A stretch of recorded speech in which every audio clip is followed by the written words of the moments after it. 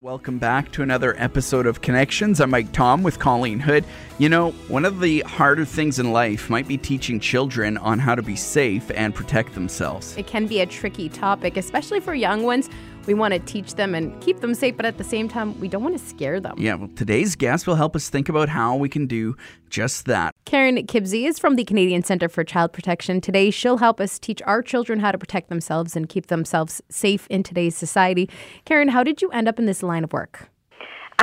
For me, ending up in this type of work, in this space, which I'm extremely grateful to be a part of, I spent some time working in international education, so working with the university and various high schools. And when I made the career change, was looking for something that was going to be an opportunity to really make a difference and give back. And upon finding a role within the center and applying for it, meeting the fantastic people here, it was just meant to be and the right place to be. Plenty of opportunity to grow and expand, but to know that every single day you're doing something that counts and makes a difference, and you get to see what those results are all about. So what does your role exactly look like? Are you going into schools and teaching people, or what exactly do you do? Within my role at the center, I do administrative pieces here to make sure we have all of the tools and resources that we make available to our various stakeholders throughout the country, but also working directly with both the public as well as those working in education, child-serving organizations, sport, and other sectors to really provide them with, again, the tools and resources, information, and train and provide a little bit more information on the issue primarily related to child sexual abuse and ways that we can mitigate risk to create safer spaces for kids in those types of organizations. In the 1980s, growing up, we called it stranger danger. And we want to talk today, Karen, about how to teach our kids to stay safe while at the same time not making them afraid of everybody that they come across. Is stranger danger still a concern and something that we should be teaching?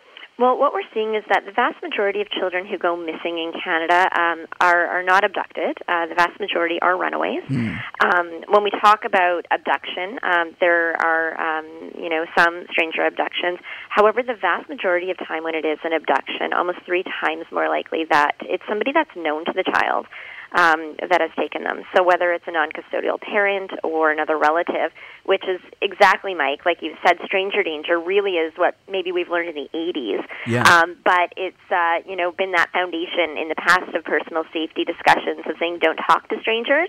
But based on the statistics and what we know, the concept of stranger danger is really an outdated message. Okay. So placing the emphasis on, a fear of strangers tends to not be an effective approach to protecting children from victimization. So it's about shifting the language and how we talk to kids about that.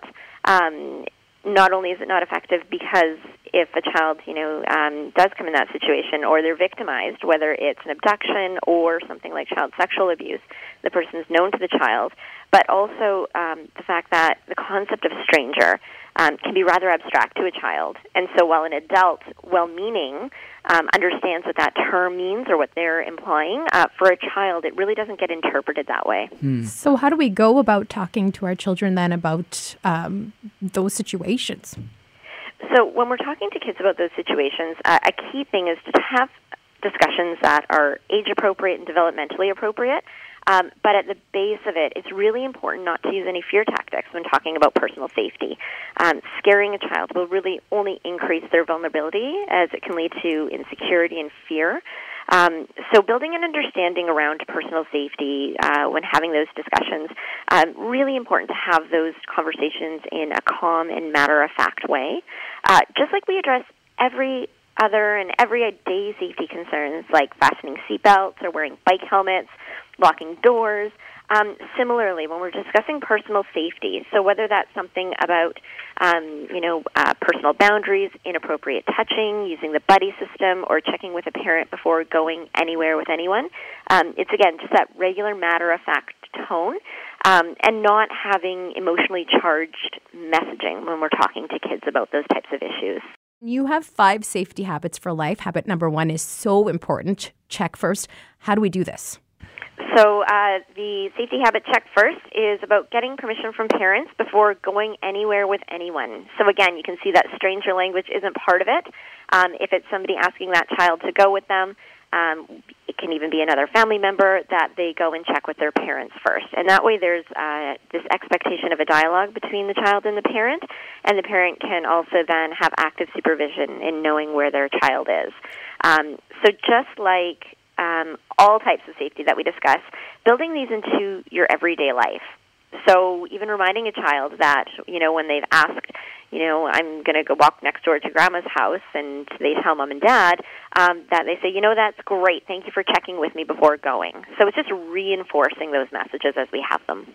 I've heard of parents using before, like, maybe they have a code word with their kids. So say that an uncle does have to come pick them up from school, they give the kid the code word. Is something like that good to use, or are there flaws in that too then?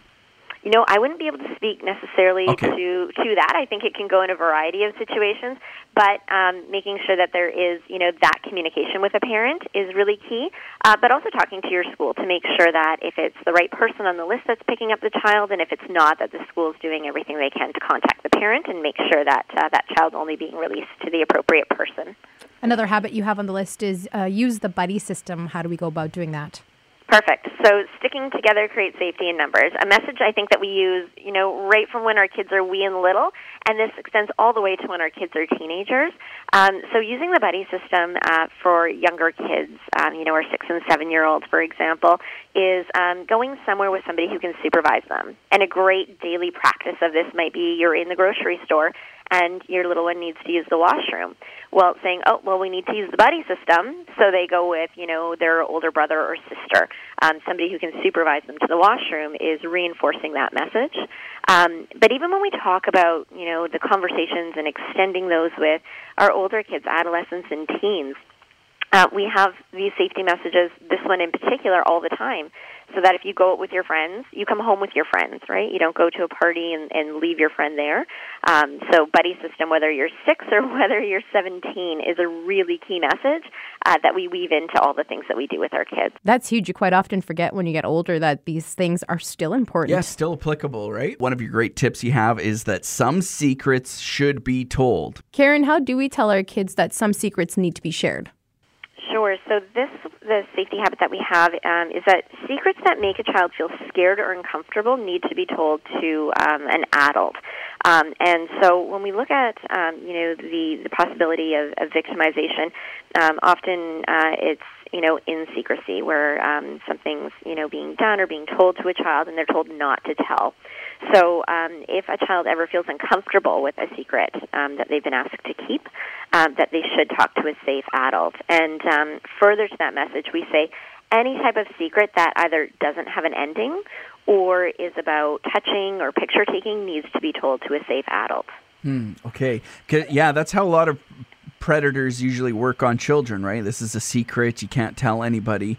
I'm just trying to figure out how I'm going to do that with my daughter when I'm trying to not get her to spoil Mom's surprise birthday party, but at the same time teach her that some secrets have to be told.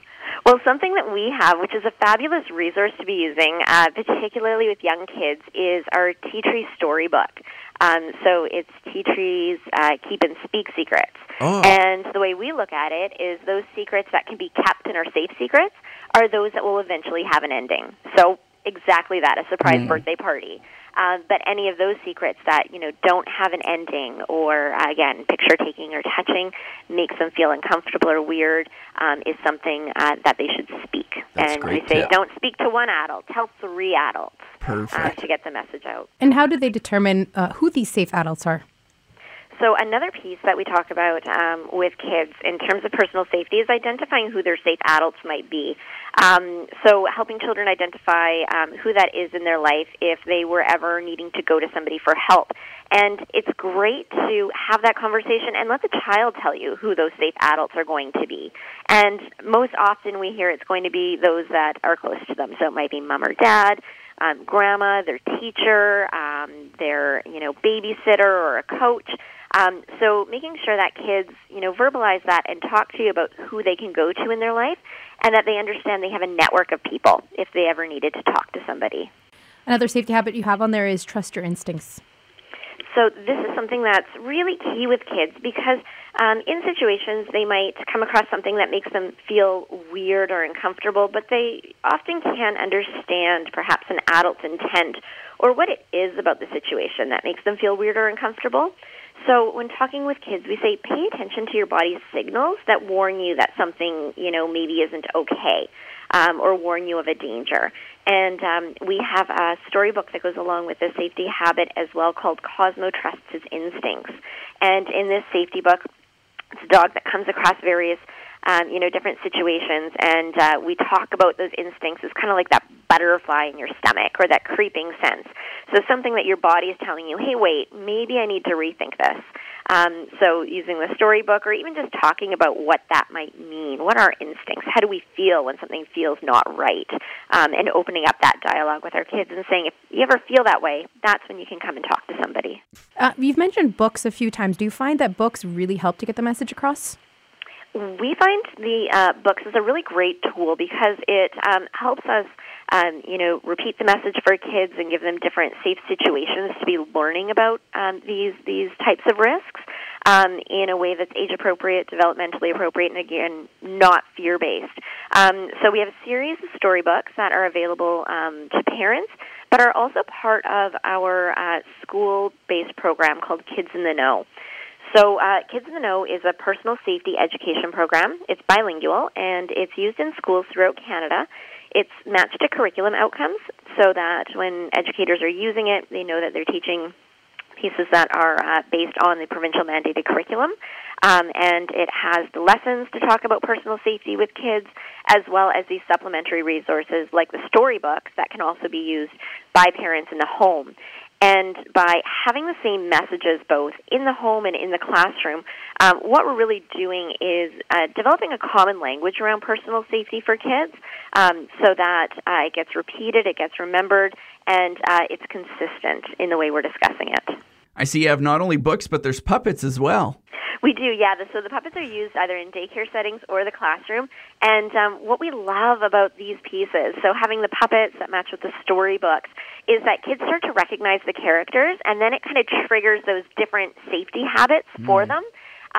So we would have, for example, one of our staff going into a school, and they would have Tea Tree. So that's the puppet and storybook about the secrets. And kids would see that and say, I need to tell, I need to tell 3 adults. So it helps with their recognition and then remembering those different safety strategies. So it's a great prompt for them as well. It's amazing how books and puppets and toys can be so resourceful and so fun at the same time. Colleen, you've had your own experience where a book helped teach your daughter on safety. My daughter, who was 3 at the time I read it to her, it was very interactive, and I found she picked up so much of that information to the point we were at a splash pad and a situation arose and she did the right thing, which I thought was so amazing. Yeah, they really do help in making that conversation happen. And when you're reading these storybooks to kids, they get involved with it. They get excited, right? And they start sharing with you or talking about, what they might do in a situation or what that character did. But then they're able to replicate that in situations where maybe they do need to use some of those skills. When children have the opportunity to really practice these types of safety skills or safety information in a non-risk environment, it increases the likelihood that if they're ever faced with a situation in the real world where they need to employ these, they're going to have the confidence and competence to be able to do that effectively. Your final safety habit, be assertive. What does that look like for a child? So being assertive is setting clear boundaries about personal space and touching, and really an important safety habit, whether we're talking about, the risk of children going missing or different types of victimization like sexual abuse. So when we're looking at be assertive, we get the question sometimes, how early do you start teaching something like that? And you can start quite young. So with a 4-year-old, for example, you can teach them to be assertive by creating opportunities for them to practice matching their body language with strong verbal messages that demonstrate they mean business. So practicing a really firm no or a stop or I don't like that are ways that we can be, practicing that with our kids. But also being assertive, we can tie that into talking about boundaries so that if, a child wants we explain that they can set their own personal boundaries. So if they don't want to give, somebody a hug, that they can say no. And that's part of, being assertive. Even if that person's an adult, they have the ability to, express their feelings, both with their body language and in speaking.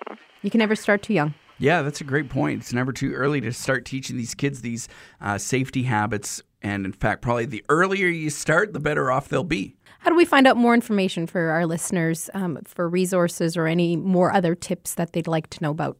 Perfect. Well, our main website directs anybody listening, so whether we're talking about the parents that we're talking to today or teachers that are interested in having this in their classroom. And the website is protectchildren.ca, and on there people can get different types of information, access to a variety of free tools and resources, and learn more about what we do as the center and different ways that they can get involved and start these safety conversations at home or in the classroom. Thanks so much, Karen. That was such a great conversation with so many helpful tips.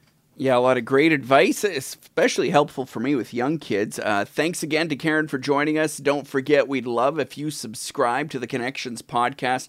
And one of the best things you can do for us is leave a rating and a review on your favorite podcast app. That really helps make Connections more discoverable for other people. We'll talk to you again on Connections.